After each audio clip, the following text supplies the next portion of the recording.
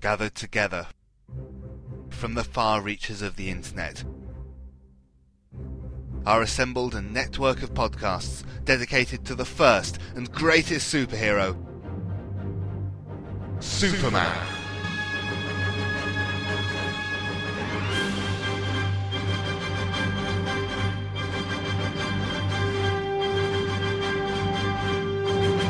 The Superman Podcast Network is dedicated to covering all aspects of the Superman legend, featuring The Thrilling Adventures of Superman, Golden Age Superman, the Superman Fan Podcast, Superman in the Bronze Age, From Crisis to Crisis, a Superman podcast, The New 52 Adventures of Superman, Superman Forever Radio. I've got a few things to say about Superman. The Carousel Podcast, the Superman Vidcast, the world's best podcast, and Radio KL from SupermanHomepage.com. Join hosts Michael Bradley, John Wilson, Billy Hogan, Charlie Niemeyer, J. David Weeder, Jeffrey Taylor, Michael Bailey, Scott Gardner, Danny Sapp, Cayman Stoll. I'm Isaac, I'm Adam, Steve Eunice, and co-host Scotty V at SupermanPodcastNetwork.com.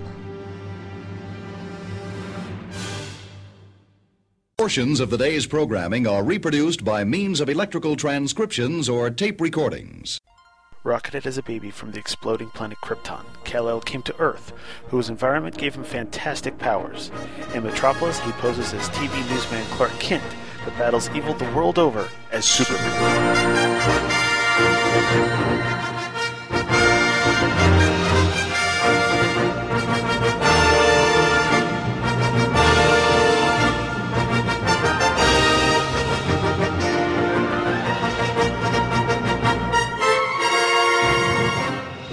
Hello, everybody, and welcome to episode 78 of Superman in the Bronze Age, the longest-running and only podcast providing exclusive coverage of Superman's Bronze Age adventures.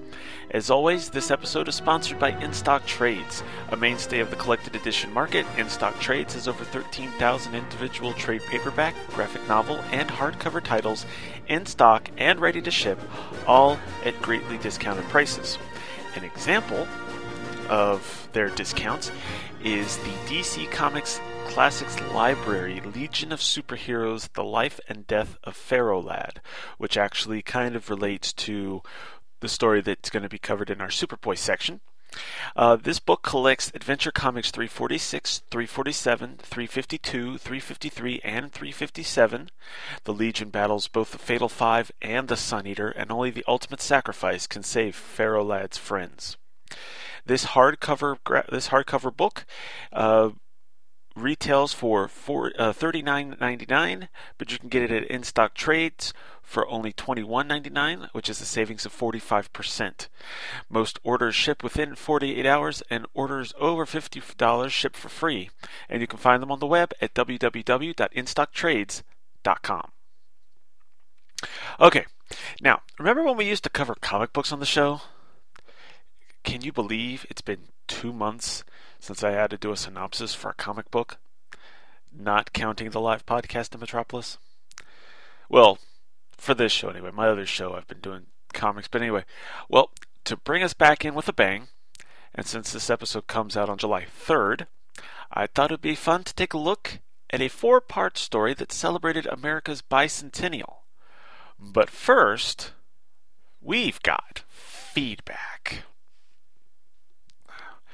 Alright, starting off, we're going to look at the comments that were left on the website. Let's see, starting with about the 23rd, it looks like. Yes.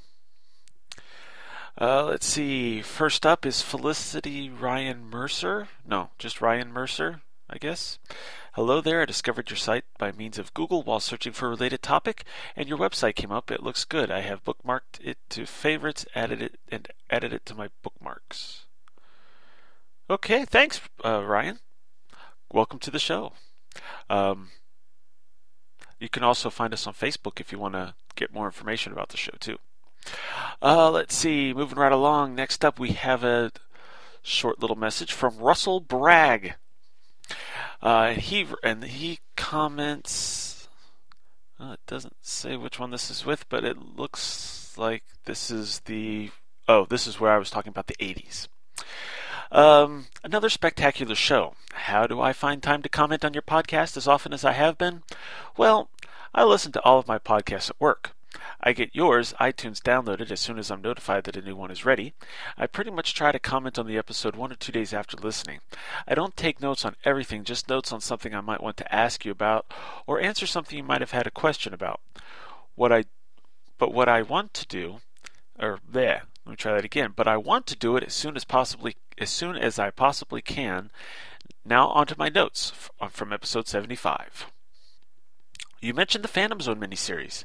Did you know about it coming out in trade sometime in June? I already have mine pre-ordered. That's what Russell said. It was nice to see that West Virginia was well represented in your podcast with one of your other emailers. You didn't happen to catch a city, did you? Just curious. No, sorry. It just said West Virginia. Continuing on with the message, I own the Superman The Secret Years series. I think I would have enjoyed it as a 12-parter. I think I always get that series confused with Superman The In-Between Years, the backup from the Superman comics. It was very similar. It actually, this is me talking now, it actually really was. It was basically this was just going to be an expanded version of the In-Between Years. In fact, it was the same writer, but they were trying to do something special and it got messed up because of the crisis and stuff. Continuing on, I remember the Superpowers figures well. I currently have a Superman, a Lex Luthor, and the Supermobile. I think I mentioned in my last email how much I love the tabloid edition comics. In my collection, I have 5 of the all-new collector's edition, 3 Superman-related. Number 54, Superman vs. Wonder Woman. Number 56, Superman vs. Muhammad Ali. And number 62, Superman the Movie. I have 3 DC Special Series, 2 Superman-related, number 25, which is about Superman 2, and number 26, Superman and His Incredible Fortress of Solitude, and 9 limited edition limited collector's edition. 2 of those are Superman-related. Number 47, Superman Salutes the Bicentennial, and number 48, Superman vs. The Flash. Isn't eBay wonderful? Phew. Now, onto the episode. I thought we were talking about okay. Moving on to the episode part. I don't really know what Superman in the 80s means to me. I remember Superman 2, the only one I got to see in the theater. I can still remember thinking to myself while I was watching, how did the green crystal give Superman his powers back? It was very confusing to me, not knowing about any of the behind-the-scenes troubles. Of course, now with the Donner version available, I know that it wasn't the crystal but Jor-El, but it was awesome seeing Superman on the big screen. I subscribed to Superman comics in 1983 in time to get Superman 400 at a lower than newsstand price. And of course, I have the Superman in the 80s trade. I don't have all those trades, 40s, 50s, 60s, 70s, he says I have all of those trades, 40s, 50s, 60s, 70s, and 80s. I had no idea that this version of Superman was slowly coming to an end. I don't really think I found out for years.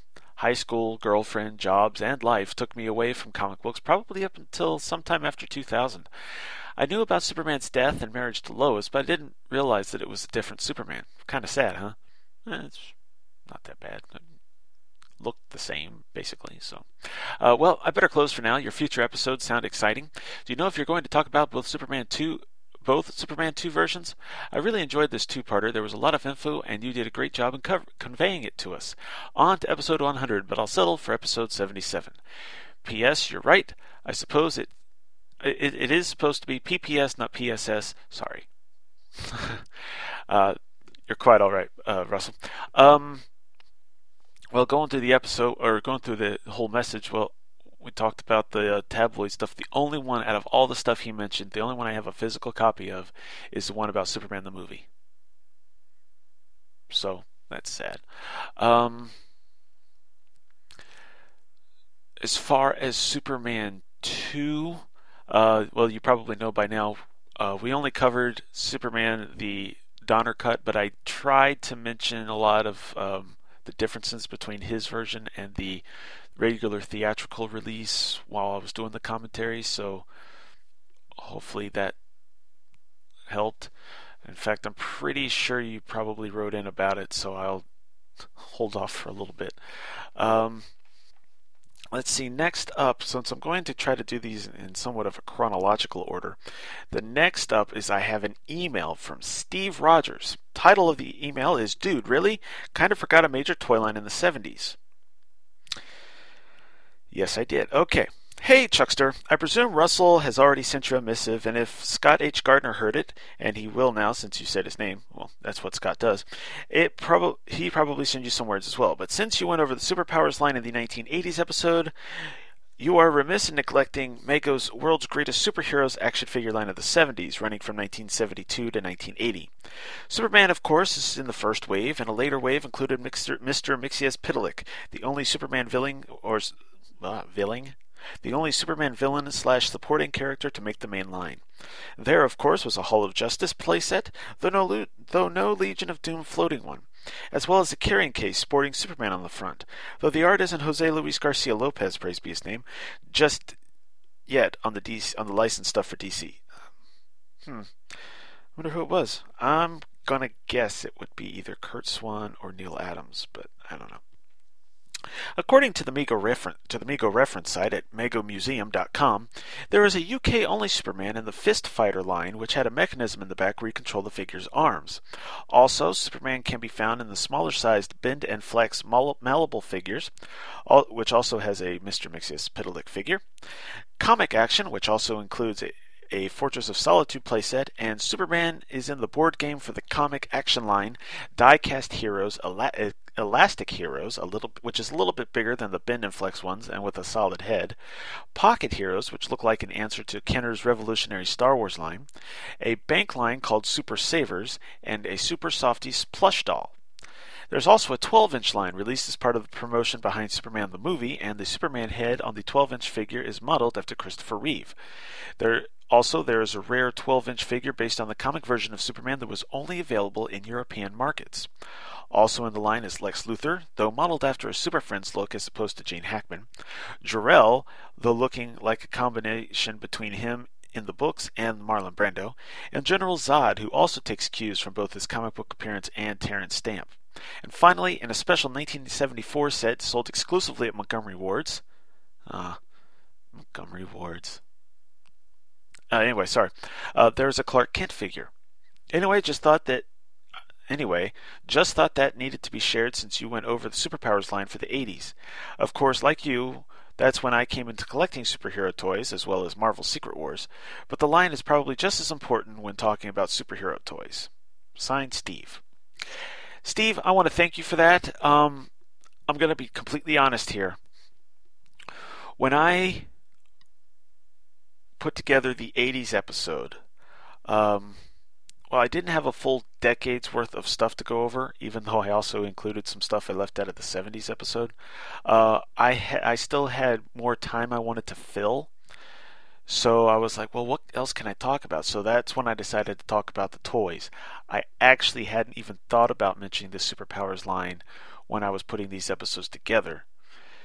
And by the time I was finishing up putting the 80s episode together so that I could get stuff recorded, or so I could get that one recorded, I had already recorded Superman in the 70s version, and so of course I didn't even think to talk about the Mego line. But I want to thank you for writing in and for looking into this stuff. I did not know any of this, so it's very helpful, and I'm sure that a lot of the listeners, I say that like I got a ton of people listening to the show, but I'm sure everyone thanks you, and the information is invaluable. So thank you very much. Actually, I have seen I think I've seen an ad in the comics for the Christopher Reeve Superman movie doll. It was either that or in the History of Superman book or whatever it is that has pictures of it, something like that. I'm pretty sure I've seen it. It looks a little weird. But anyway, let's see. Alright, let's move back to the messages so we can keep things in order. Let's see, next up we have a message from June 11th, left on the post for the Superman movie commentary. Let's see what it says. Oh, no, it's not a commentary. It's just me pointing things out to it. Okay, anyway, on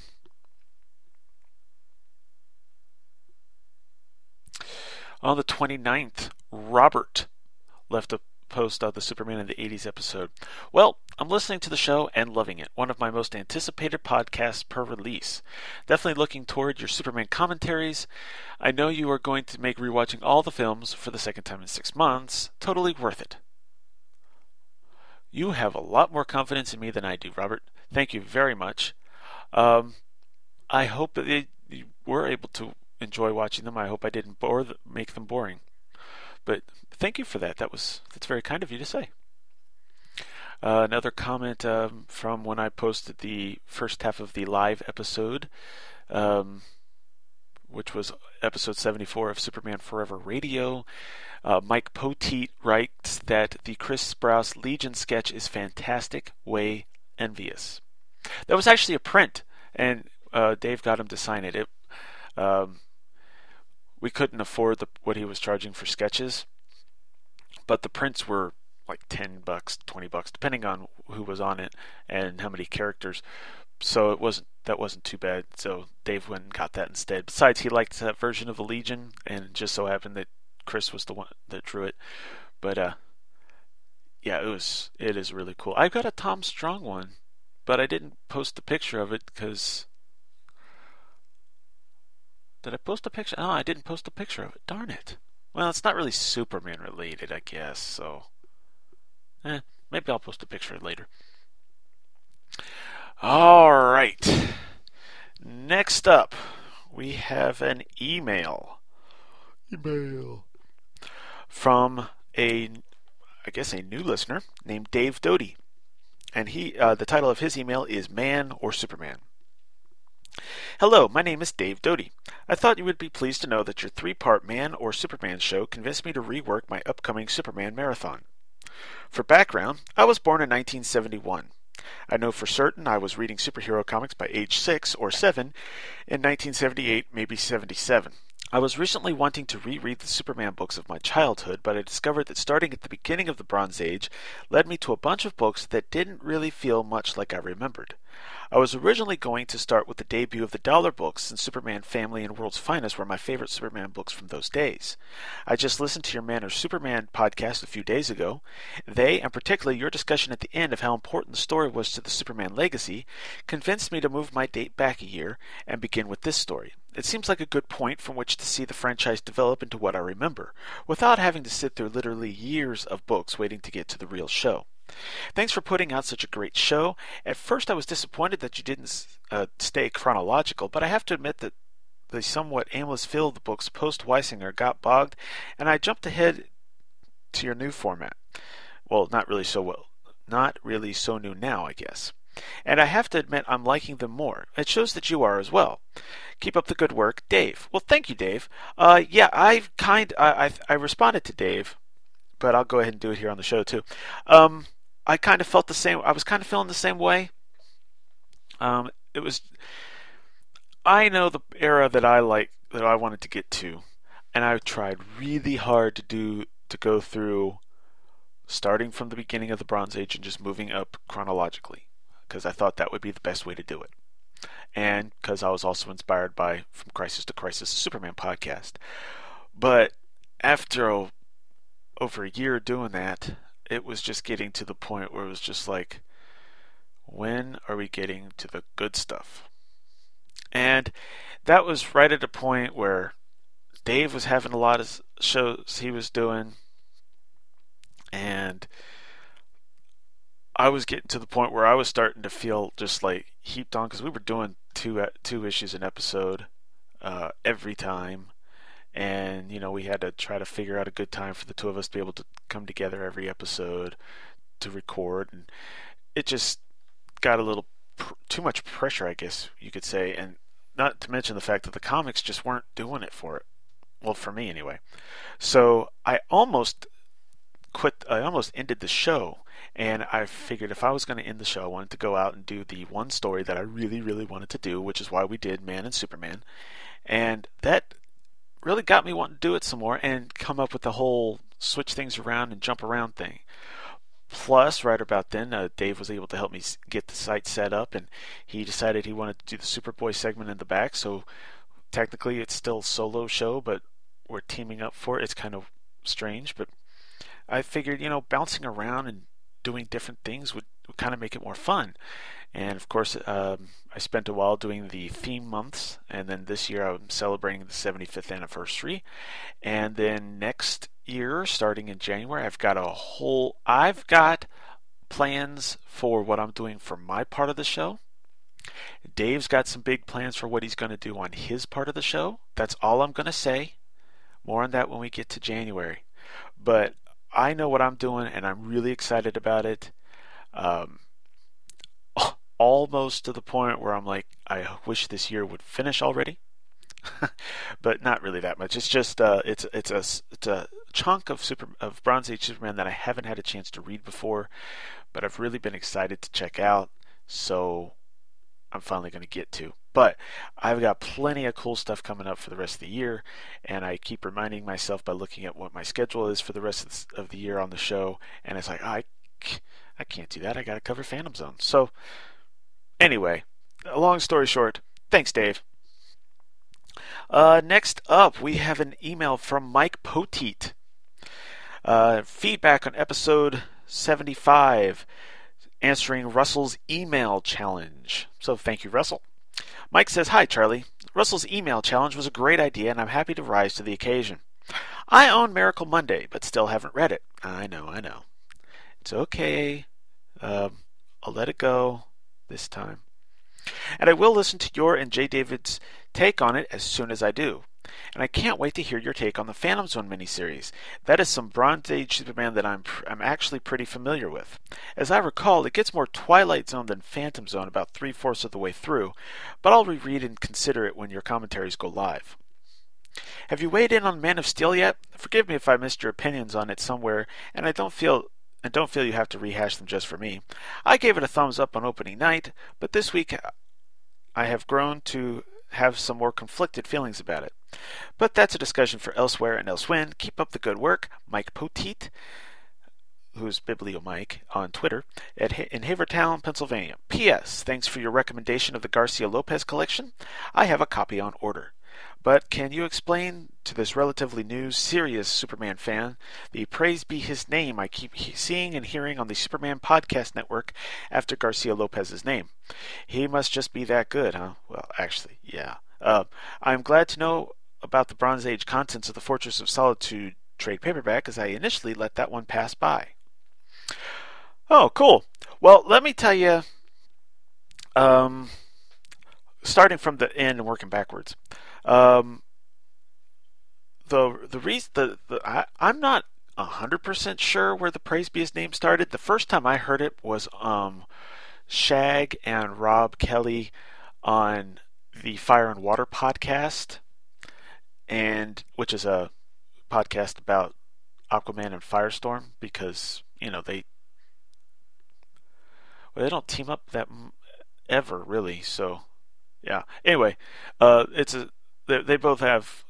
Rob has a Aquaman blog, the Aquaman Shrine, and Shag has a Firestorm fan blog, and so they got together and they've been covering the New 52 titles of their characters, and then, in fact, now that Firestorm's been canceled, they're actually covering some of the classic Firestorm stuff now. But I started hearing that on their show, and as it turns out, it's a pretty popular show, and a lot of the other guys on the podcast network are either fans of the show or friends with both Shag and or Rob, or both. And I don't know Rob or Shag all that well. I'm friends with them on Facebook. We've talked a few times. In fact, today I'm going to be playing a promo for something else Rob does, and I'm going to be podcasting with Shag hopefully in the near future. But I haven't really talked to either one of them too much, so I don't know them very well. But I am a big fan of the show, so that's part of why I started using it. Dave is a fan of the show, plus he talks to both of them rather a lot, I guess. So, he's picked up on it. Mike Bailey picked up on it, and of course he's been friends with Shag for a long time. Shag is one of his semi-regular co-hosts on his Views from the Long Box show.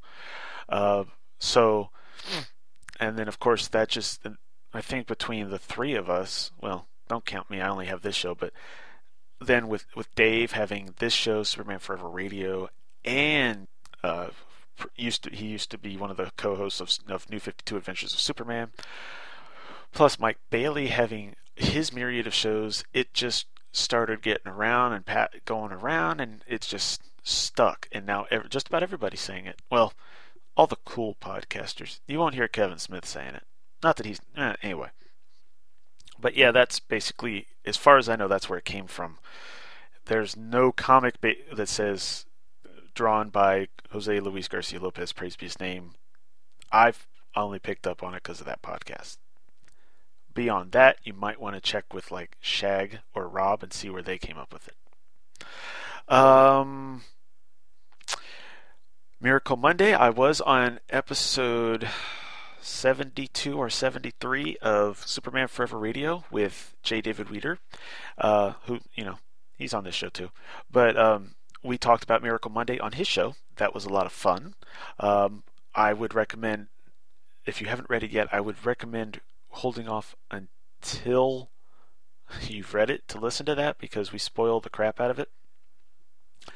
And I'm actually getting kind of anxious for the Phantom Zone miniseries as well, as I've never read it before, but I've heard a lot of good stuff about it, so I'm looking forward to checking that out.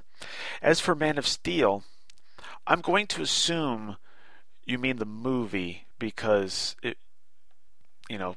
John Byrne's Man of Steel miniseries is after the Bronze Age. I liked the movie. I've seen it twice now. It's not 100%. I mean, it's not that I have no problems with it, but I see the reasoning behind a lot of the criticisms. So, and I don't want to go into spoiler material because there might be some people that haven't seen it yet. But the destruction stuff, I've seen reasons against it and reasons for it. I kind of believe some of or agree more with some of the. Well, I agree with both sides of that argument. I kind of understand why all that happened, and the big thing at the end, considering the position he was in and the situation, and when I saw it the second time, I watched Superman's face during that whole scene, and he did not want to do what he ended up having to do. You could tell, and he's brand new, and he doesn't know. I mean, he's never fought anyone with that kind of power, and he was desperate, I think. And this is a Superman that hasn't done anything until the events of this movie, as far as being super, really. So, an inexperienced Superman, I could see that happening. I kind of wish they had more time for him to deal with it at the end of the movie, but by that point you got like 5 minutes left. So hopefully they'll mention it the next movie. But all in all, I really enjoyed the movie. I've seen it twice. I would go see it again if I, 1, had the money, and 2, had another opportunity. But I probably won't see it again until I get the Blu-ray. So thank you for asking for that. That's it for the emails. I got 2 more comments. No, I got 1 more. I was just kidding.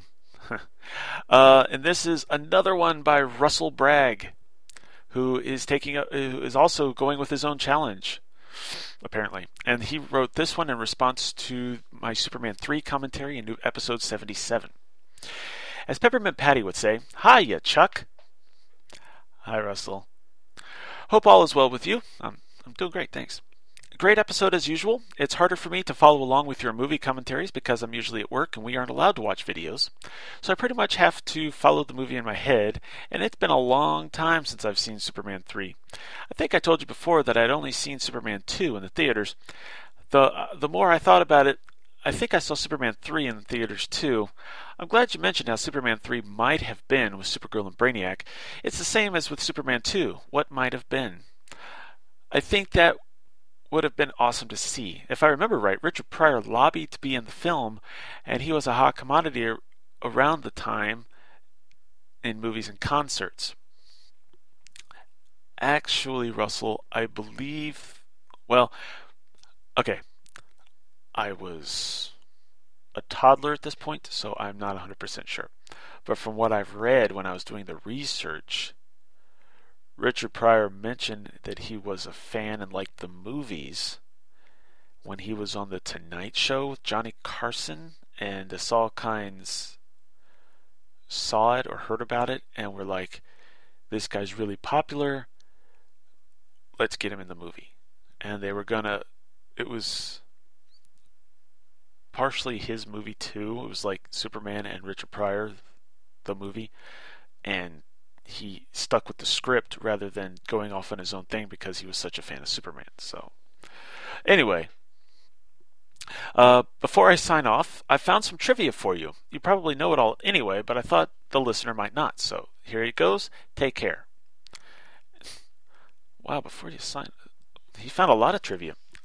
Okay, some of this I may have mentioned in the commentary, but I'm going to go ahead and read it all anyway because Russell went to all this trouble to type it or at least copy and paste it. Number 1. After Margot Kidder expressed her disgust about the firing of Richard Donner to the producers, her role was cut to 12 lines and less than 5 minutes of screen time.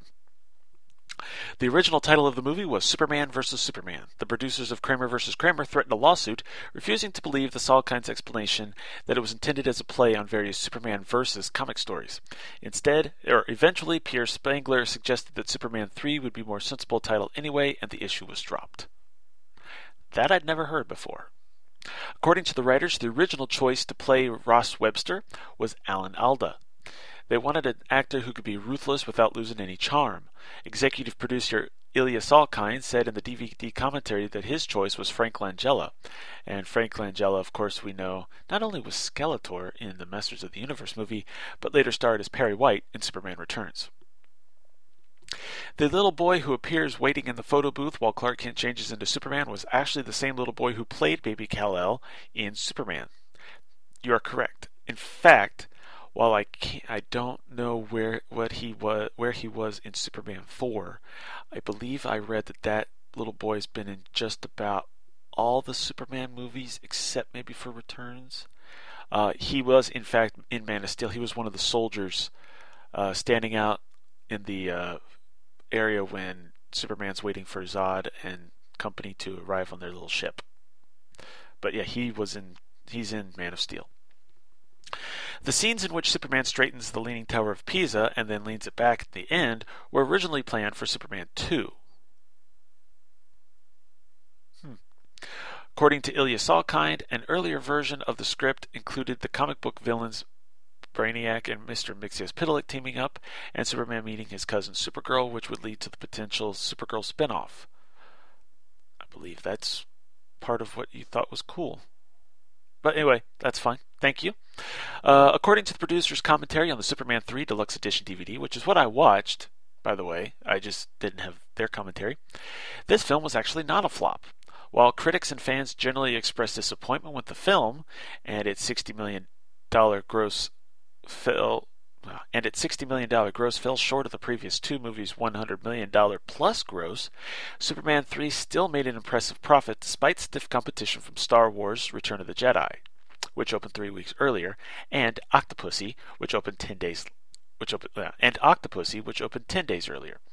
Yes, as I failed to mention in the episode, but I mentioned in the show notes, Superman 3 was the number 12 movie for the year of 1983, which really isn't bad, really.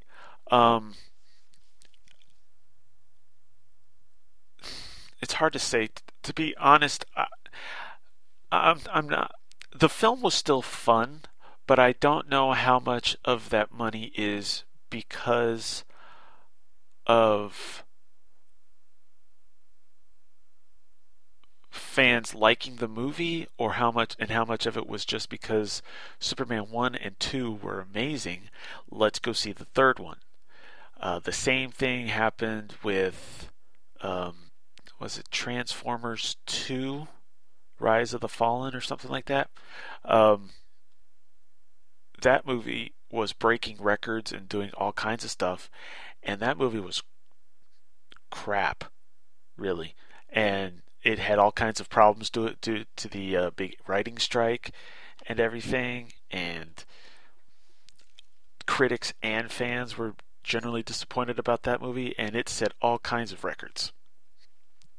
So, yeah, it's cool, but you can't always go by that. Jennifer Jason Leigh was originally set to star as Lana Lang, but turned down the role because she was too young. Frank Oz played a brain surgeon in a deleted scene from the montage of the supercomputer causing a nationwide power outage. It's included in the extended TV version of the film. He also worked on puppet sequences, which were also deleted and not included in any version. Why would they have puppets? The film's director of photography, Robert Painter, previously shot An American Werewolf in London, in which Oz appeared, and would go on to shoot The Muppets Take Manhattan, which is Oz's directorial debut, and Little Shop of Horrors. The musical tones from the video game Ross Webster is playing are from the Atari 2600 version of Pac-Man. And the film was released in 1983, the year of Superman's 45th anniversary, and the Pizza Vendor was played by the Pizza Vendor. Interesting. Well, thank you very much, Russell, and thank you for everybody else. I apologize for not having many emails the last couple, or at least this last month, but the episodes are already going to be pretty long before I even got to reading emails, so I wanted to make sure that we kept them as short and concise as possible, so I held off for a little bit. But thank you all for writing in. Please keep the emails coming. Let's see, and when we return, after a couple of promos, we are going to get into July 4th, 1976. Superman of the Bronze Age will be back after these messages. Greetings, podcast listener. Do you like Ready to Form Voltron? Or maybe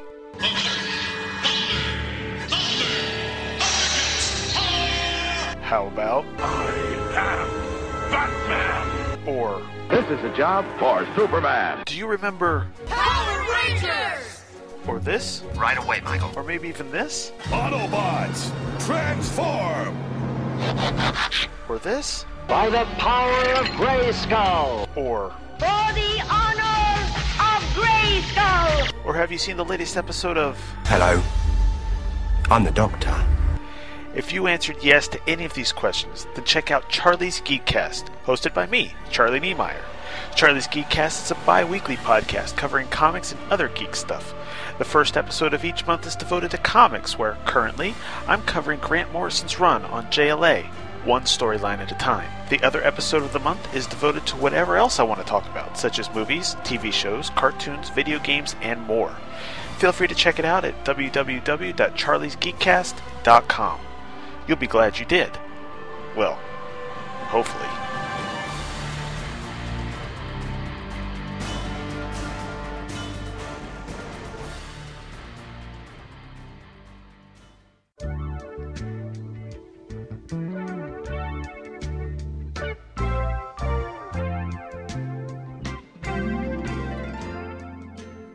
Well, hello there. I'm J. David Weeder. You may know me from the internet.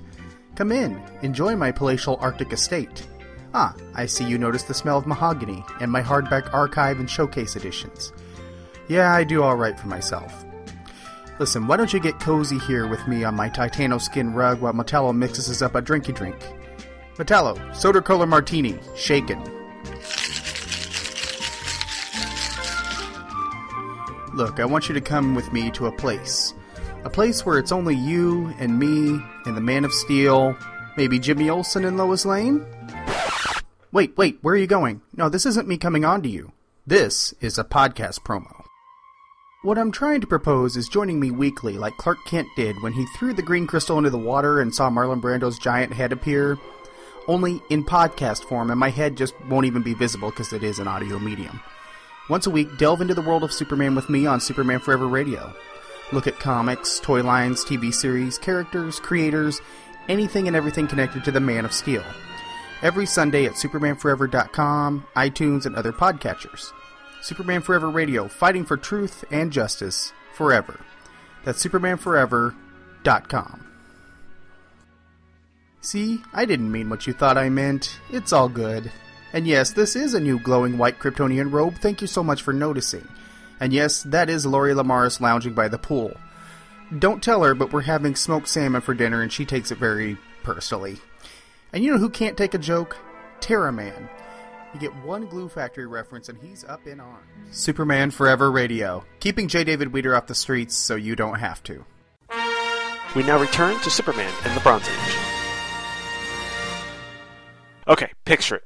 Summer 1976. In the United States, there was all kinds of excitement due to the country celebrating the 200th anniversary of its independence. Well, there was excitement in the real world, not so much in the world of comics anyway. In fact, with just a quick look at the comics published around this time on Mike's Amazing World of Comics at www.dcindexes.com, it appears that there were only a handful of comics celebrating the bicentennial that year. Over at Marvel, there was a special bicentennial issue of Spidey Super Stories that came out in April. And while it had a July 1976 cover date, there were a few more issues that came out after this, but before the 4th of July, so that was kind of interesting. Through coincidence, the 200th issue of Captain America came out in May of that year, so of course they get in on the bicentennial celebration too. And in June, Marvel published Captain America's Bicentennial Battles, which was a Treasury Edition special written and drawn by the King himself, Jack Kirby. I haven't read that yet, but I plan to soon, since it's almost the 4th as I record this. Over at DC, there was even less partying going on. Our Army at War number 295, which came out in May, had a special Sergeant Rock bicentennial cover, but I don't know if the stories inside had anything to do with they wouldn't really have anything to do with the big celebration since the stories inside would take place like around World War II, but I don't know if they had anything to do with the celebration or not, possibly just playing on the fact that it's a military book. It kind of gives rise to the patriotism anyway. That same day also saw the release of the Treasury special Superman Salutes the Bicentennial, which Russell Bragg has. And while Superman is on the cover in a reprint of a old Golden Age Superman cover, I want to say it was from issue 14, but I might be wrong, with Superman standing on the cover with an eagle on his arm that's been redrawn a few times. In fact, it was basically the inspiration for the Superman statue in Centennial Park in Metropolis after Superman died. He's nowhere to be found in the actual issue itself. Maybe he introduces the stories, but all of the stories feature Tomahawk, which I guess makes sense considering the setting for the stories, because they would have been taking place around, I guess, the Revolutionary War, but it's a bit misleading if you ask me. I mean, you'd expect at least one Superman story in there somewhere. But finally, there was a 4-part story that ran in Action Comics, which is where we come in. Now, 3 of the 4 issues I'm covering today have Superman-related backup stories, but since we're specifically focusing on the main 4-part story, we're just going to leave them alone for now, and hopefully I'll remember to get back to them at a later date. But anyway, our first issue this episode is Action Comics number 460. It had a cover date of June 1976 with an on-sale date of March 30th, 1976 and a cover price of a whopping 30 cents. The title of the story is Superman, You'll Be the Death of Me Yet. Written by Cary Bates, penciled by Kurt Swan, inked by Tex Blaisdell, and edited by Julie Schwartz. Our story begins innocently enough one morning as the Metropolis bus B109 makes its morning pickup at 344 Clinton Street. Among the passengers boarding at the stop is, of course, Clark Kent on his way to work at WGBS. Surprisingly, he's joined a few stops later by Steve the Jerk Lombard, WGBS sportscaster and all-around jerk, like I just said. His car's in the shop, so he's stuck slumming it on mass transit for a few days. or at least for the day. Before the bus can arrive at its next stop, there's a huge commotion on board as something is happening behind our favorite reporter and Steve.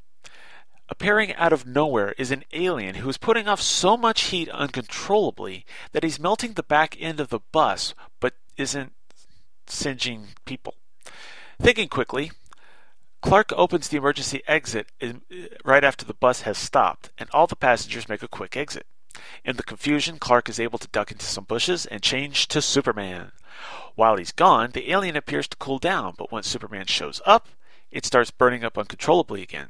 Strangely enough, even Superman is feeling the heat and actually begins to sweat, which really rarely happens to him. While he's busy being shocked by this turn of events, the alien sends the Man of Steel flying with a mighty thwack. Quickly regrouping, Superman dives underground, then pulls the alien down with him before hitting him with a powerful blow strong enough to send the alien bursting out of the ground and high into the sky. Superman speeds up to catch him, but soon finds himself suffering a fever that leaves him too weak to carry the alien, and both fall to the ground. While Superman's crash to the ground knocks him out, the alien lands on the back of a dump truck and soon resumes the disguise of a normal Earthman. As he heads to his job on a construction site under the guise of Andromeda, we get to find out just what the heck is going on. About a year ago, on a planet in the Andromeda Galaxy in which everyone has superpowers, the alien, whose name is Carbrak, which by the way I just realized while I was typing this is one of those words that is spelled the same way backwards as it is forwards. Interesting. Anyway, he learned that he had a fatal allergy to every superpowered being on his planet, which was giving him a recurring fever and uncontrollable seizures. Since seclusion was basically out of the question due to so many people, he was sent to Earth, since its atmosphere, gravity, and distance from the sun are ideal for a total recovery. Unfortunately, Superman and his powers are similar enough to set off the fever and seizures, and since his health has now started to deteriorate again, he's forced to take life-saving measures. The next day, while Clark and Steve are working out at the WGBS gym as part of Morgan Edge's new health program, Clark spots a job for Superman. So as he quickly leaves, we change our focus to the window washer outside, who just happens to be Andromeda. Using his powerful memory and the PSI machine he brought from his homeworld, Andrew has deduced that Superman must have been on the bus and in disguise in order for him to have set off one of his episodes. As such, he's narrowed down the suspects to just 2 people. And while Clark flies off as Superman at invisible super speed, Andrew uncontrollably reverts to his alien form and crashes in to kill his prime super suspect, Steve Lombard. Alright, going real quickly through my notes. Page 3. I mentioned this in my synopsis. How is Carbrak... Sounds like Crabrak.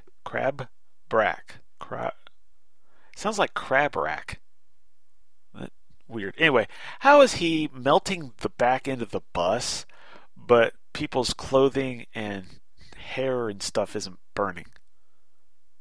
I mean, Clark, it makes sense, but Lombard and everybody else should be, dealing with flames, but they're not. Page 5. This is actually a pretty dynamic looking fight considering it's drawn by Curt Swan, so I have to applaud him for that. So, very good, Mr. Swan. Page 8. I'm going to voice what I think we're all thinking at this point. Well, at least what I'm thinking. If Carbrak has been on Earth for a year now, how is it possible that he's just now realizing that Superman's a threat to him? I'm thinking that as soon as he saw a news story about Superman, either on TV or in the paper, he probably should have gone to the other side of the world where Superman's a little less likely to go. Or, I don't know, maybe contact Superman and make him aware of the situation and get some help. But no, somehow he's not even thought about Superman being a problem for a year. That just doesn't make sense.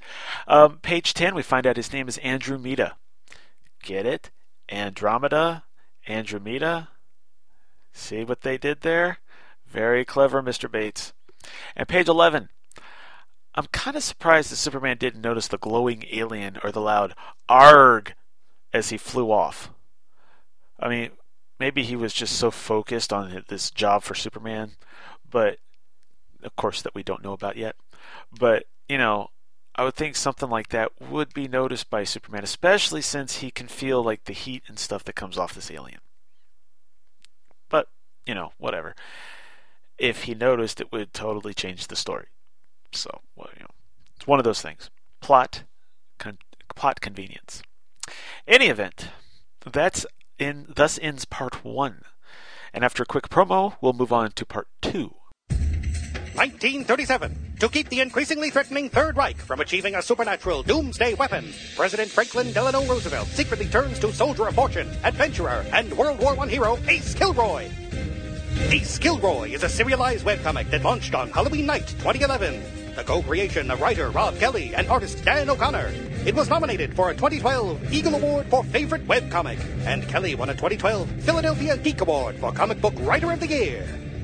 Ace Kilroy features adventure, horror, mystery, political intrigue, and romance. Join the fight against evil. Visit acekilroy.com. Alright, Action Comics number 461 had a cover date of July 1976, with an on-sale date of April 29th, 1976, and like the previous issue, had a cover price of just 30 cents. The title of this story is Kill Me or Leave Me by the exact same creative team as before. Picking up on from, and that's actually true. I'm not just saying that so I don't have to look it up. That is true. I actually have it typed here in my notes, but, it gets redundant if I keep reading that, so I'm just going to move on. Picking up from last issue's shocking cliffhanger, Steve proves that he still has some moves while dodging Carbrak's attacks. Meanwhile, 3,000 miles away, Superman saves a senator from some would-be assassins. About a minute after he left, Superman returns to WGBS to see the commotion going on inside the gym. After a brief tussle, during which Lombard retrieves a video camera so that he can capture all the action, Carbrak tells Superman that both of them cannot survive on Earth, then creates some kind of energy blast, I think, that creates an explosion, and while Superman flies Lombard outside to safety, we see Andromeda calmly walking away inside the building, which, in an example of comic physics, does not seem to have suffered much damage other than a hole in the wall and some broken doors. Handy. Returning to his apartment, Mita, who now realizes that Clark Kent must be Superman, uses his PSI machine to implant ideas into the minds of Clark's co-workers as well as everyone else in Metropolis. The next morning, when Clark heads out to work, he's met by a mob of practically screaming fans who basically want a piece of him. Something for him to buy or sell or do. And he just needed to get away. Eventually he makes his way to WGBS, hoping that the day will return to normal, but instead, Lois has seemingly fallen for him, saying that his charms make it difficult for her to resist, and Steve even compliments him on his charisma, which is a sure sign something's wrong. And as he tries to leave them, Morgan Edge presents Clark with a lifetime contract guaranteeing him $1 million a year. Now, while I would have signed that contract in a heartbeat, Clark instead runs off to find a place to change to Superman and get away for a while.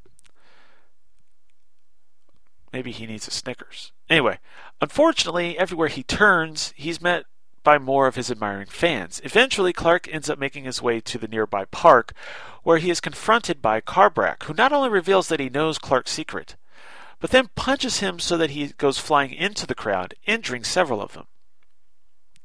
While a blast of super breath has no effect on Clark, it knocks more of the crowd around, and Clark starts to feel guilt over leading these people into danger. But at that point, he's also starting to feel the effects of the fever attack, both of which allows Carbrak to get the upper hand and knock Clark into the ground. But the PSI machine appears to have worked too well, as the whole crowd begins cheering Clark on, seemingly giving him a second wind. Quickly, Clark bursts out of the ground with a water main, blasting Carbrak with water, then uses super breath to freeze the water into an ice cocoon, then flies up and shatters the ice with a super punch to cheers of Super Clark! Super Clark! Carbrak retreats to his apartment to use the PSI machine again, but before he can issue a command, he's knocked out by Superman, who then uses the machine himself to erase the impression of Clark that Carbrak had planted in everyone's minds, then make them all forget about the super fight they just witnessed, therefore protecting his secret identity.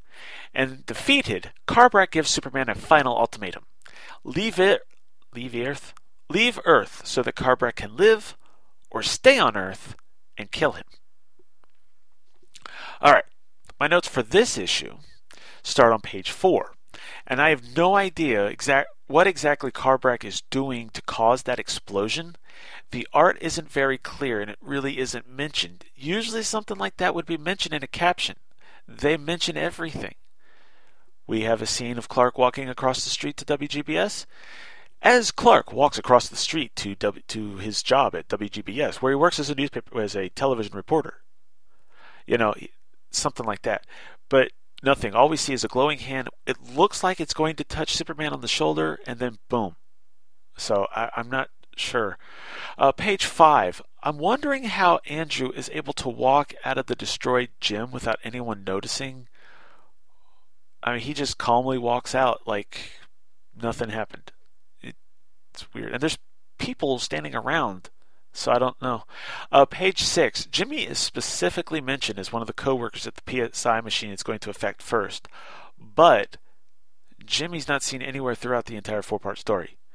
So that's kind of weird. On page 10, I love how Carbrak's plan backfires on him. I mean, it's a pretty cool way for it to work out on Clark's side. At first, it's a detriment, but then it ends up being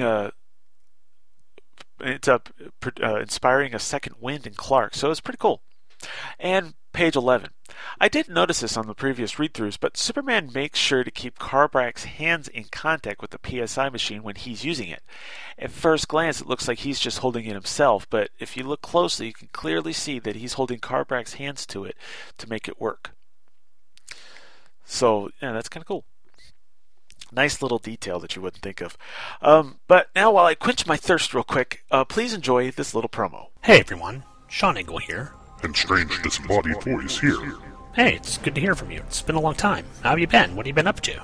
Oh, not much. Working with other podcasters, palling around with Simon Cowell, prepping for the Mayan apocalypse. You know, the usual. Neat. Anyhow, glad we got back together since the show, Just One of the Guys, is coming to a turning point, and since you were there at the beginning, I thought it'd be appropriate that you be here now.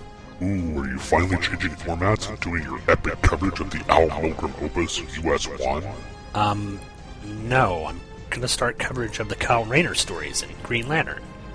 And that supposedly is more impressive than the trucker who can receive CB signals through a metal plate in his head?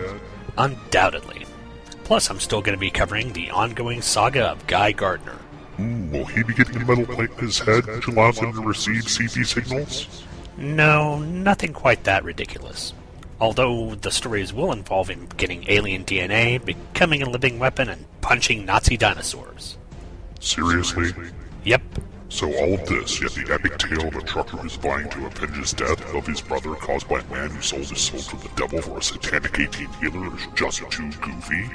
Precisely. Whatever. So where can I find out about all these changes? Lots of places. For one, you can go to www.justoneoftheguys.libsyn.com to download the shows, check out the covers of the books, and leave comments on individual show postings. You can also find the show on iTunes just by searching for Just One of the Guys podcast, and you can leave a review there as well. So after you finish these books up, you'll cover US1? Maybe. I've still got that Dallas Dynasty show with J. David Weeder to do. And Scott Gardner has approached me about doing an NFL Super Bowl podcast that he wanted to do in conjunction with the 25th anniversary of its release. It's come check it out every Friday at justoneoftheguys.libsyn.com. Okay. Action Comics number 462 had a cover date of August 1976 and an on-sale date of May 24th, 1976, and a cover price of 3 dimes once again. The title of this story is The Super War of Independence, by the same creative team as the last 2 issues. They actually cover the whole story, but I'm just going to mention it each time. Okay. With his condition now entering its final stages, Carbrak now explains the entire situation to Superman as his fever and seizures cease, signaling the final stage of his affliction. So Carbrak takes off again with Superman in a hot pursuit through the city, only for Carbrak's powers to cause all of the buildings in Metropolis to suddenly become all wibbly-wobbly like Jell-O. Or taffy, as Superman calls it. While Superman stops to gawk at the sight before him, Carbrak turns around and belts Superman, causing him to become distorted as well. This distortion also messes with his vision, so he removes his belt to act as a blindfold, and uses his other super senses to finally lay a haymaker on Carbrak, sending him flying, possibly off-planet. With the alien no longer in the vicinity, Superman and the city return to normal. However, Superman has now lost track of Carbrak, meaning that all he can do now is wait and try to be prepared.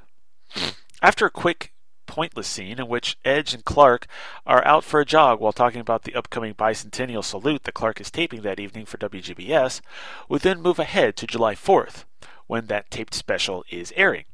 The special has given Carbrak a life-saving inspiration just as he begins to fade and turn into crimson splotches, signaling that death is only minutes away.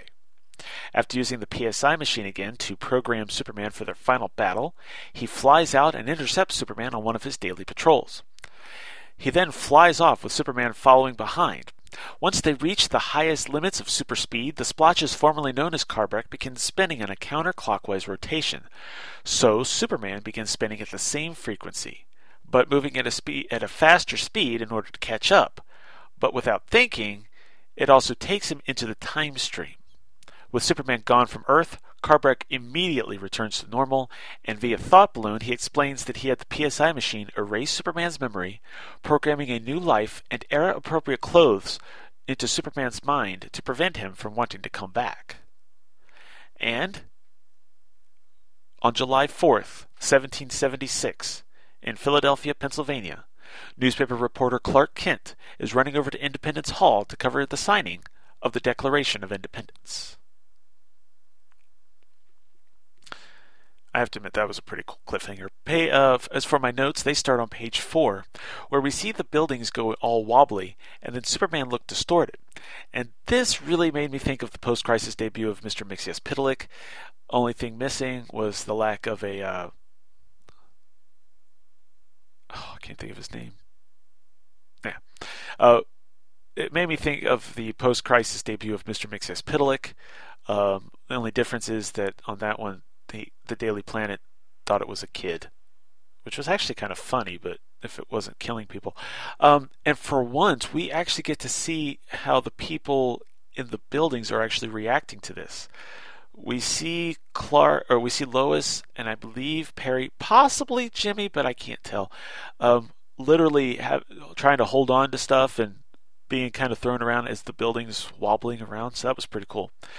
Page 7, this scene of Clark and Edge in the park, like I said before, is pretty pointless other than to make sure we get a Clark Kent scene. Yeah.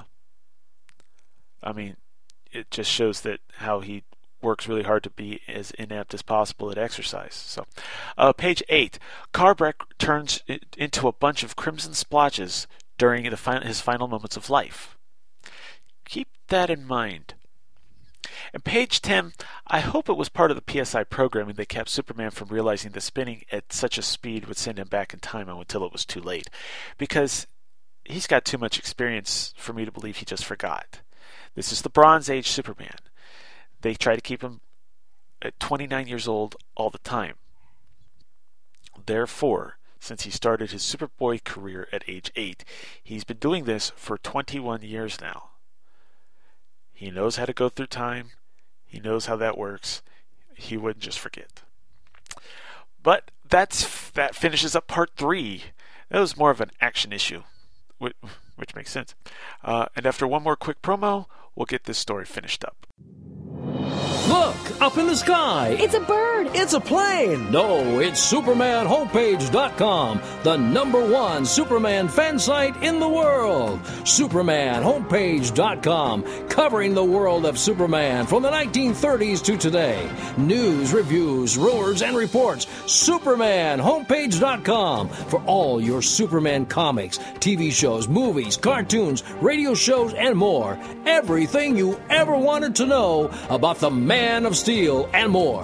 SupermanHomepage.com. Okay.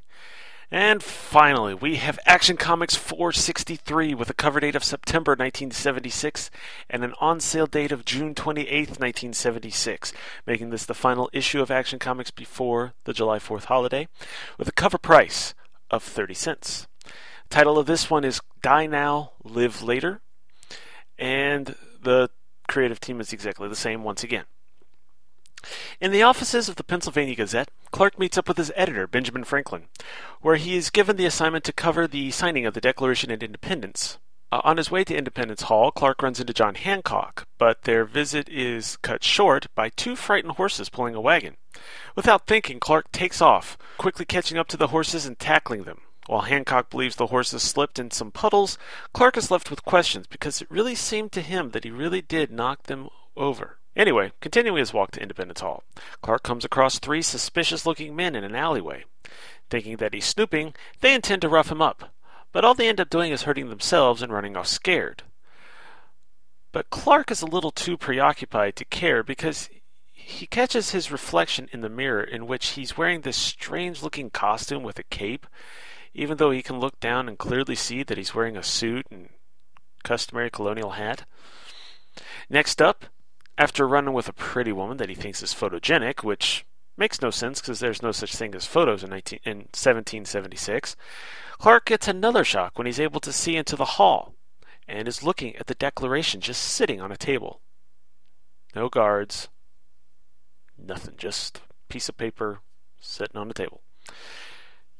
He also spots the three men from earlier tunneling up from below, and is shocked again when he can hear them talking and learning that they are Tory spies under orders from King George himself to steal the Declaration.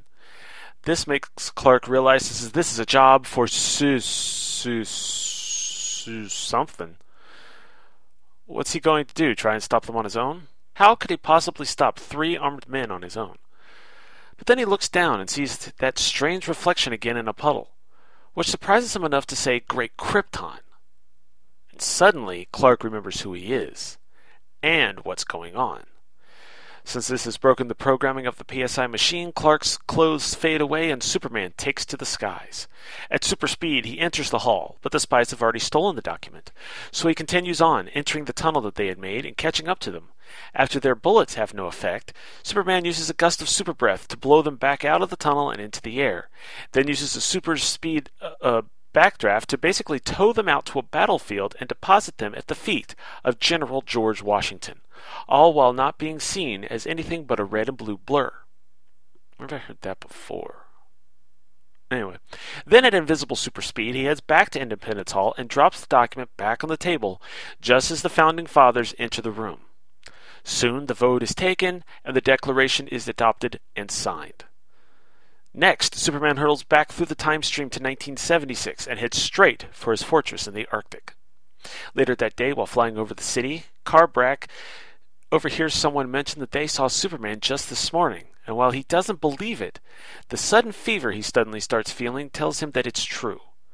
The two super aliens begin another superpowered tussle, but before he can kill Superman, Carbrack dies. At super speed, Superman flies Carbrack's body to the fortress, where he uses his super scientific equipment to not only cure Carbrack of his condition, but then to also revive him. The next morning, Clark gets on bus B-109 as he usually does, and sits right next to construction worker Andromeda, who doesn't even look at the reporter twice. We then learn that after being cured and revived, Carbrack was able to return to his human form once again. Then Superman used the PSI machine to erase all of Carbrack's memories of being an alien and fighting Superman, and programmed a new pass for him as construction worker Andromeda. Which means that Carbrack is gone forever. Hopefully. All right, and our notes for this final chapter. Page 3. This kind of sets up a little bit of a Forrest Gump syndrome for the story, in which Cary Bates makes sure that Clark meets a couple of important historical figures. First, he meets Benjamin Franklin, then John Hancock in the span of the first 2 pages of the story, and of course later he drops the spies off at the feet, literally at the feet of George Washington. So that's interesting. Also, in this issue, Clark's hairdo? Not a mullet. Page 6.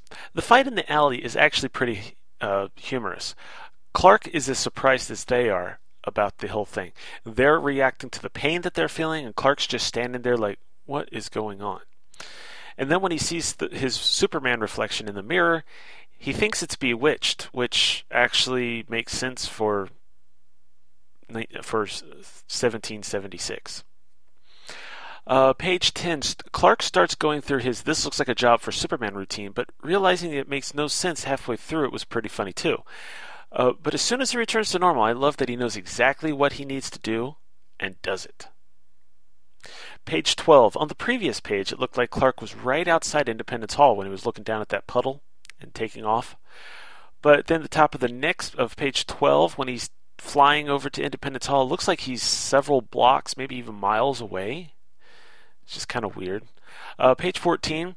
I wonder why Carbrack is flying around instead of resuming his human persona and just going about his normal business. You'd think that'd be easier, and Superman doesn't know his secret identity as far as I can tell so far, so I don't know why he didn't do that. Then again, I mean, we were running out of story room and, we had to finish the story. Also, when Superman went back in time, Carbrack sounded like he was pretty much back to normal and completely cured. But he sure died real quick, considering it took 3 issues of fighting to almost die the first time. And page 16, strange. Carbrack's dead, but there's no crimson splotches this time. It's just normal Carbrack. Wonder if that's considered a plot hole. Maybe. Anyway, and page 17. This doesn't seem to be a very Superman way of saving Carbrack, but considering the situation and Carbrack's lack of reasoning, I guess this works. I actually would be interested to read the letters pages about 4 issues after this to see what the current fans thought about Superman letting him die. That'd be interesting. Overall, though, I thought this story was pretty interesting. It's a lot more fun to read when you're not doing a podcast and not really thinking about it too much. I'm pretty sure that they could have had Superman go back to any point in time in this story and it would have worked fine. But with the bicentennial coming up, that they went with July 4th, something tells me that they didn't come up with this whole story to have some way to celebrate the 4th. Okay, there's a few places where things don't seem to make sense very much. But they kind of have to happen that way in order for things to work out, such as Carbrack flying around as if he's on a patrol instead of just resuming his human life. On the other hand, we have an entire 4-issue story without a single Steve Lombard gag. Now, I'm not sure how Schwartz let that slip through, but I'm kind of glad he did. As for the art, I personally thought the layouts and pencils were fine, but as I've said before, I'm just not a fan of Tex Blaisdell's inks over Swan. He's pretty good on some people, but not Swan.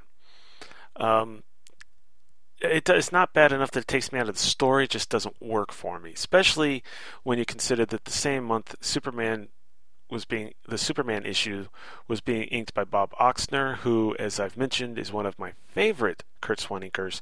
So switching between the two would have been weird. But thus ends the Superman portion of the episode. Next up, Mr. J. David Weeder returns after a bit of a vacation to present yet another exciting adventure of Superboy and the Legion in the Bronze Age. The Adventures of Superboy. Exciting stories of Superman when when he was a boy, who, even as an infant, demonstrated powers and abilities far beyond the capabilities of Earthlings. Superboy, who as Clark Kent, mild-mannered foster son of Martha and Jonathan Kent, preserves the secret of his true identity and devotes his superpowers to the prevention of crime, the preservation of peace, and the pursuit of truth. Welcome back to Superboy in the Bronze Age, where I, J. David Weeder, am returning after a 2-month hiatus to read through some Bronze Age adventures of Superboy alongside the Legion of Superheroes. This time around, we pick up with Superboy starring the Legion of Superheroes number 206, the January/February 1975 edition. This issue was released on October 24th, 1975, and features a cover showing the Teen of Steel at the mercy of a golden robot with dead Legionnaires, Invisible Kid, and Pharaoh Lad coming to the rescue. What is this? Dead Legion members? How can that be? We'll find out the answer in the story The Legionnaires Who Haunted Superboy, written by Cary Bates with art by Mike Grell. And we open with a pair of smaller panels showing Superboy flying through the air, pursued by Pharaoh Lad, and then another panel with Clark Kent fitfully trying to sleep in his rockin' pajamas as the ghostly image of Invisible Kid stands over him. This is punctuated by the very large panel of Superboy extremely unnerved in his pajamas, exclaiming that he must be losing his mind because both of them are dead! Yeah, it doesn't really bury the lead. 2 dead Legionnaires are coming back if you hadn't picked up on that yet. But it's way more twisted than you might think. I mean, it's twice as twisted as the ugly pajamas Clark Kent is wearing here. And our story begins as Superboy arrives to demolish an old armory building to make room for a new Smallville playground. But as Superboy begins his inexpensive manual labor for the government, yeah, that's kind of what it is. He's cheap labor. I know they roped him into it with the promise of a new playground, and that's sweet, that really is, but if this armory was being torn down to make way for Papa Pete's Porn Hut, Superboy would be, well, simply day labor. Free day labor. I don't know if this is the best use of his powers, not when there are, people to be saved, aliens to be greeted, that old chestnut. I do want to note that Grell's cape work is in a world of its own. It's just excellent. And when your main character's most noticeable feature is a cape, an artist that makes it look like it's its own character is an asset to your book. It drapes naturally over Superboy's shoulders when he is still, and looks dynamic when he flies, and not to mention, the face work is also on a high level. Superboy looks somewhat distinctive from the adult Man of Steel while still being recognizable. But Superboy is about to tear down the building when a mysterious figure starts ramming through the place like a human pinball and destroys it for Superboy. Superboy is shocked to see that this figure is Pharaoh Lad, the first Legion heir to fall in the line of duty. In fact, Pharaoh Lad died fighting a Sun Eater in Adventure Comics 353, which I've mentioned before. What I didn't mention was that Jim Shooter, who created the character, killed him off because he originally wanted Pharaoh Lad to be African American, but Mort Weisinger shot down the idea for fear of losing readers in the South. So, annoyed that he couldn't do what he wanted with the character, Shooter chose him to be the one who sacrificed himself in the story. Now, even though Pharaoh Lad was only a Legionnaire for a short time, this sacrifice made him legendary. He is so revered in fandom that he actually has a trade paperback of his Silver Age adventures entitled The Legion of Superheroes, The Life and Death of Pharaoh Lad, available at InStockTrades.com and for 45% off. It is highly, highly recommended. In the story, which we're still in progress with, Superboy is shocked to see his fallen comrade, but Pharaoh Lad doesn't hang around. Instead, he does the dark and mysterious thing and flies off, leaving Superboy sitting in a stupor. And then history repeats itself the next day, as Clark Kent is walking an extremely hot classmate named Susie to school. Wait, Susie? Not Lana? Oh, when Lana finds out, she's going to be ticked. She has been throwing herself at Clark in this teen angst sexed up fever, and now Clark is checking out this hot blonde tramp. If I were Lana, I would tell Clark where to stick it. But, of course, I'm not Lana Lang, and the story progresses when a random skydiver plummets from the sky with a parachute that won't open. Somebody invisible saves the man, and with his X-ray vision, Clark is able to see that it is Invisible Kid who died at the hands of Validus a few issues back. Remember when we covered that? Invisible Kid flies off too, and we never get the explanation on why there was a random skydiver. Was there a plane on fire? Was he just wanting attention? Maybe he was one of those cry for help skydivers. We don't know. But I'm sure the bigger mystery is, why are 2 dead Legionnaires back? And how are they back? Superboy is wondering that as well, as he's dictating to his audio diary, kind of like a Superman podcaster. Well, that's pretty meta. But Pharaoh Lad and Invisible Kid show up and submit themselves to a scan of Superboy's X-ray vision, which proves that they are flesh and blood, but they don't say how they've come back. Only that the other members of the Legion don't know they're back, and they don't know if they are ready to return to duty yet. These heroes have just come back, they're kind of unsure of themselves, they're out of practice. So they took a time bubble back to the 20th century to get some practice in. Which comes pretty readily when Superboy's crisis alarm goes off, and all 3 fly into action and find this gold-colored robot from the cover, which doesn't seem to have any real mission or anything, but the robot quickly overtakes Superboy, but our returned heroes are able to defeat it thanks to Pharaoh Lad's powers of channeling metal and Invisible Kid's invisibility. They really just don't bury the lead there, do they? But with their victory, Superboy declares that they are ready to return to duty, so Pharaoh Lad and Invisible Kid hop into the time bubble and land right outside Legion headquarters. Then the time bubble explodes. No, really, I'm not making this up. I'm not making a joke. It blows up. And that is when Brainiac 5, Saturn Girl, and Mon-El reveal that these were clones of the original. But so far, the experimental cloning process only makes clones that last 48 hours. Wait, what? Really? And if that wasn't a slap in the face, it turns out that the clones actually thought they were the originals and had no idea. They thought they had come back from the dead. And just to make sure we punt the reader's emotions out the window, they revealed that Superboy knew all along.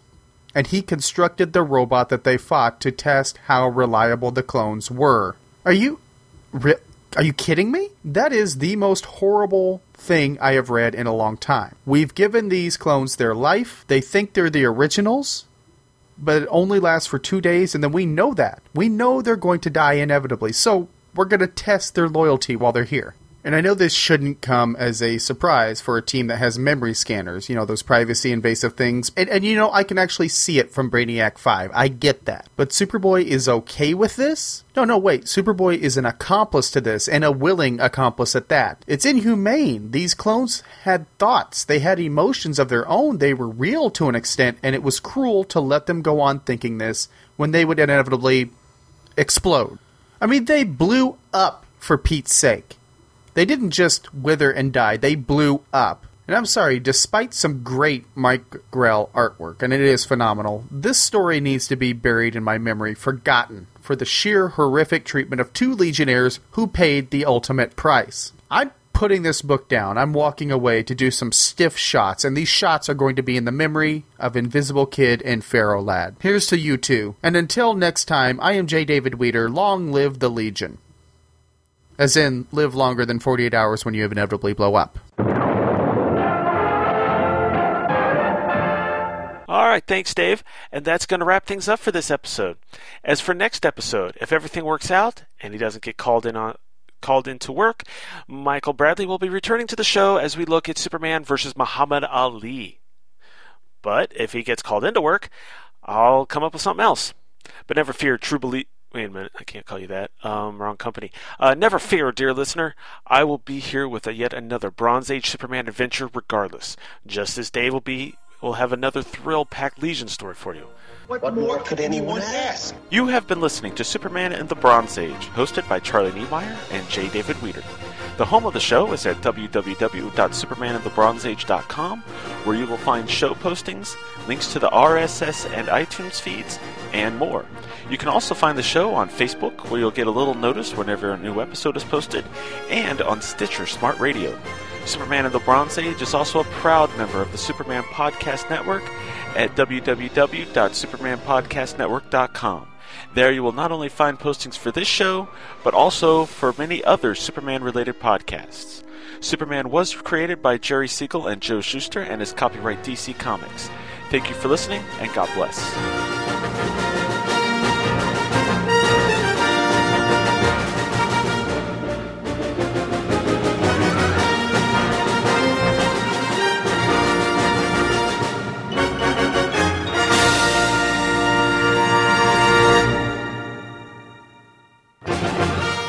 Listen to our show on Stitcher Smart Radio. Stitcher allows you to listen to your favorite shows directly from your iPhone, Android phone, BlackBerry, or Palm phones. On demand and on the go. Don't have Stitcher? Download it for free today at Stitcher.com or in the app stores. Stitcher Smart Radio, the smarter way to listen to radio.